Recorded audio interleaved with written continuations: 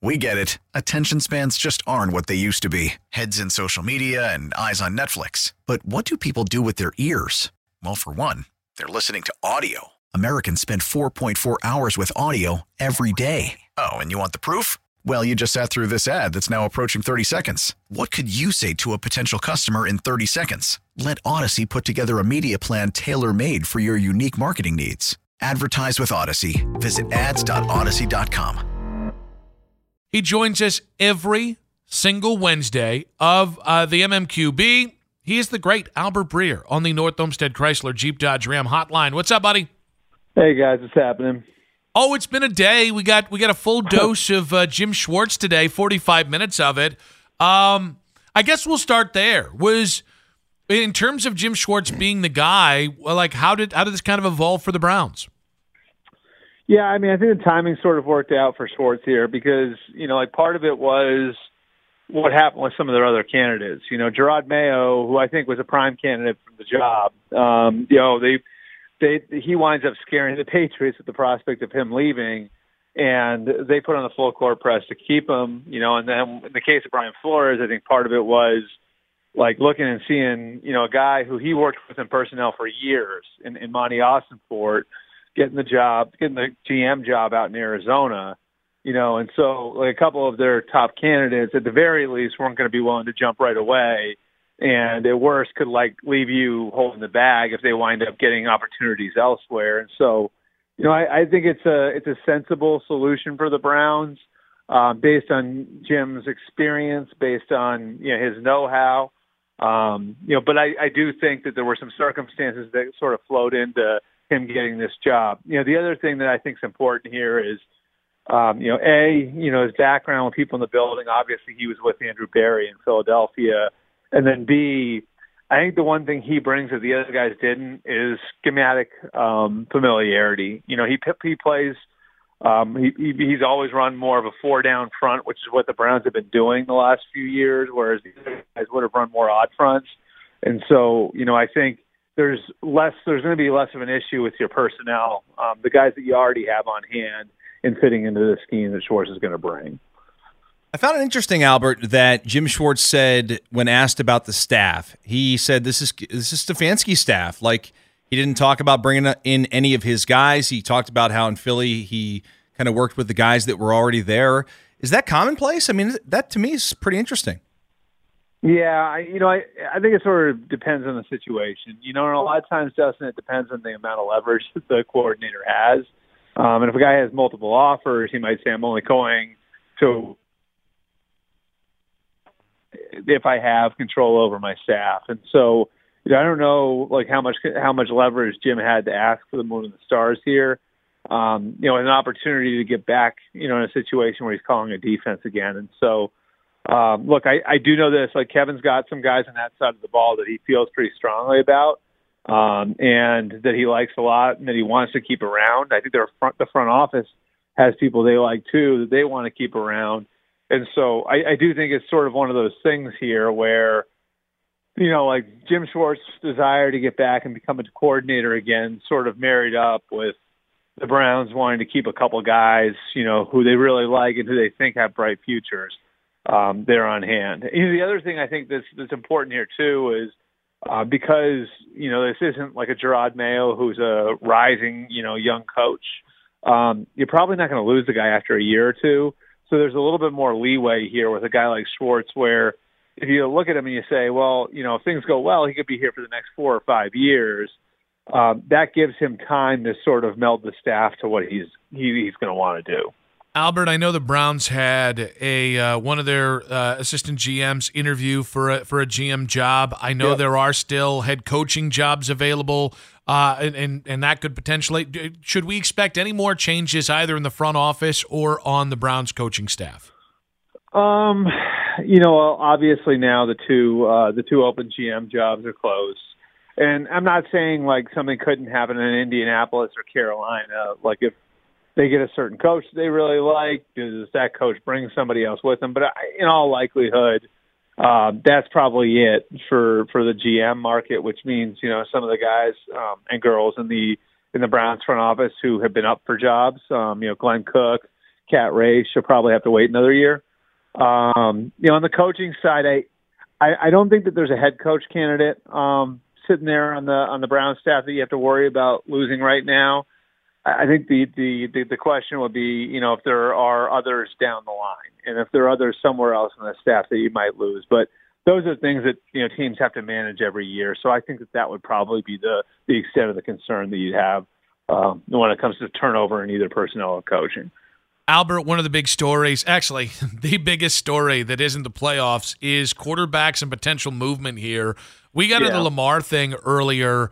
How likely is it that Lamar could be divorcing Baltimore this offseason?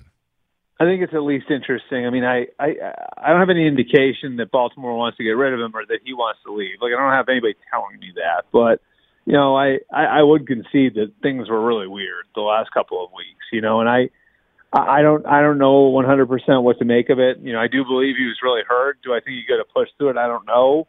But when you hear guys who've been in the league for a while, like a Sammy Watkins, saying something about that, it does, I think, sound the alarm a little bit in your head. And look, like I've been one of the more protracted contract negotiations I can remember in all my years covering the league. This is right up there with like a Kirk Cousins or a Dak Prescott in how it's dragged out over years. And so I think that makes it a little unpredictable. And I don't know how exactly they, wind up bridging the gap here, where the team is willing to pay him at the top of the market, but only on a conventional quarterback contract, and he wants to do something more like what Deshaun Watson did. You do rolling guarantees, that sort of stuff, but obviously, the fact that they haven't been able to reach that, they haven't been able to kind of fix that divide. Tells me that there's something more fundamental at work here, and it'll be interesting to see which way it goes. Because I think the real tell is going to be which franchise tag they put on him.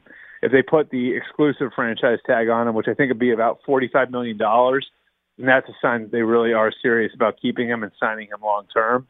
If they put the non-exclusive tag on him, then teams can come and get him.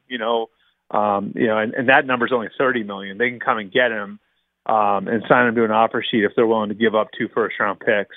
So I think that's going to be the key thing. Right after the combine, when that franchise tag deadline hits, is it the exclusive tag going on Lamar or is it the non-exclusive tag going on Lamar? Why was Lamar not at the game? The Ravens will tell you it's a matter of policy. Like, they generally don't travel injured players. There are a lot of teams that don't travel injured players, Dustin. I would argue when it's somebody that prominent, you want franchise quarterback, you want there during a playoff game. I don't know. I don't know that you can apply normal rules to this. Everybody knew what the optics were going to be. You know what I mean? I think that part of it's pretty obvious. It looks bad, and I wish I had a better answer for you on that. It's another sort of weird twist in this whole thing that makes you think we're going to get to the first week of March, and if that non-exclusive tag goes on him, there's going to be a good chance he's playing somewhere else, and so you sort of wonder about which way this is going to go, especially with a guy who's been, so important to the franchise over the last 5 years, and such a good leader and so well liked in the building. There's a lot on the line when it comes to, the Ravens front office, the Ravens coaching staff, and in the way they handle this, because everyone in that locker room is going to be paying attention. Albert, last year we saw names like Russell Wilson, Deshaun Watson, Matt Ryan, a lot of big names on the move. Carson Wentz, pretty much none of them really worked out, at least in year one there. Will those year one struggles, will that impact maybe the plight of guys like Brady and Rodgers and Lamar as teams try to assess whether they want to take a swing at those guys? I don't know. I think, who I think it affects, Nick, is the reclamation project. I don't think it affects a Brady. You know what I mean? Brady, you just have to make a determination. Does he have anything left or not? Right? That's really it. It's not how's he going to fit what we do. He can fit anywhere. If he's still the same guy. The question is whether or not he's the same guy. Rodgers, I think, is the same sort of thing. It's just, is he as locked in as he's always been? If he is, he's just a different level than 99% of the quarterbacks out there. I do think it could affect like a Derek Carr or a Jimmy Garoppolo, though. You know, like when you look at this and you say to yourself, okay, are we willing to pay one of those guys $25 or $30 million a year when we're watching like the Niners take a 7th-round rookie, you know, potentially to the Super Bowl? You know, and also when you consider like there's a Baker Mayfield out there, or you know, there are options out there. There are guys that you look and you say is the difference that big between like Derek Carr and Jimmy Garoppolo or Baker Mayfield? And that's the thing that I think teams are going to be wrestling with a little bit more. You know, like I've always felt the very top tier of quarterbacks, you win because of them. Quarterbacks like Allen and Mahomes, and you know, like I think Herbert like was getting there. You know, Trevor Lawrence. That's, you know, those guys are separate from everybody else, and so I think now it's how do you view that second tier? That's where I think what happened last year sort of affects everything. Where you know, I think there are going to be some coaches, some GMs out there saying to themselves, is a second tier quarterback at $30 million or $25 million really a better option than say a third tier quarterback at $5 or $10 million? Albert, to circle back to the Browns here, we got into the conversation earlier about Kevin Stefanski and whether there could be the Hugh Jacksoning, right, where you welcome a guy back, but he's kind of on a short leash here, and that kind of begat a conversation about whether he's going to be judged game to game. So, how would you define Kevin Stefanski's status / leash in 2023? I mean, I think there's a lot on the line for a lot of people in the building. You know, I just think like when you've got a quarterback like Deshaun Watson and you're rewarding him financially the way they're rewarding him, there's pressure on everybody, you know, because that's cash going out the door, you know.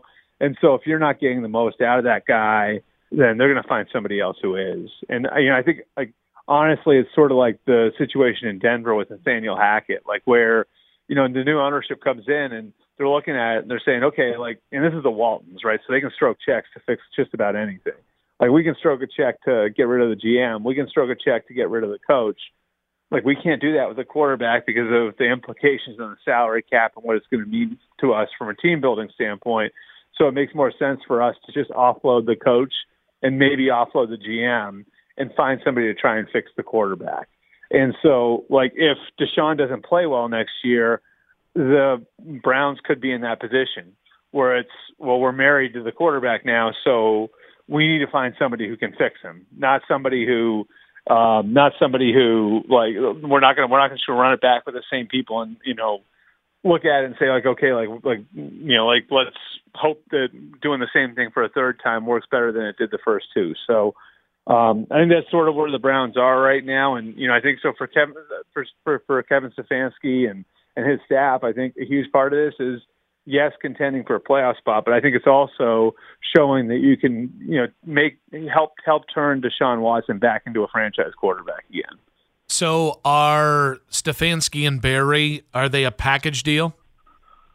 I don't know, because I just like, you know, I just know Jimmy's been so married to the ideas that he's had since he bought the team about analytics and being forward thinking. And, you know, I mean, Paul DePodesta has survived a lot there. You know, he's been there, what now? This is going to be is this his 9th year coming up? No, is that many yet? I can't. 8th year? Doesn't feel a year under a decade. Yeah, I think it's like his 8th year. I think it's like his 8th year coming up, and he survived, I think, 3 head coaches, 3 general managers. So, like, I think, you know, Jimmy's obviously very, very much dug in on the way he thinks the team should be built. And I think, you know, in a lot of ways, Andrew is indicative of that. Like, Andrew's hire was indicative of that. I think, you know, like rightfully so. Like, I think he thinks a lot of Andrew as a personnel guy and as a team builder. And so, like, I tend to think that, like, there's a decent chance, like, if Kevin Stefanski and his staff get blown out, the team's 5-11 or 5-12 or whatever next year, that Andrew Barry's helping them pick the next coach, just because of, you know, what we've seen from the owner and how dug in he is on how the front office should be run, and the way that Andrew Barry runs his front office. Albert, great stuff as always, man. Looks like it's shaping up to be another insane offseason, so that's good for both of us. Have a great week, bud. All right. Thanks, guys. Have a good one. We get it. Attention spans just aren't what they used to be. Heads in social media and eyes on Netflix. But what do people do with their ears? Well, for one, they're listening to audio. Americans spend 4.4 hours with audio every day. Oh, and you want the proof? Well, you just sat through this ad that's now approaching 30 seconds. What could you say to a potential customer in 30 seconds? Let Odyssey put together a media plan tailor-made for your unique marketing needs. Advertise with Odyssey. Visit ads.odyssey.com.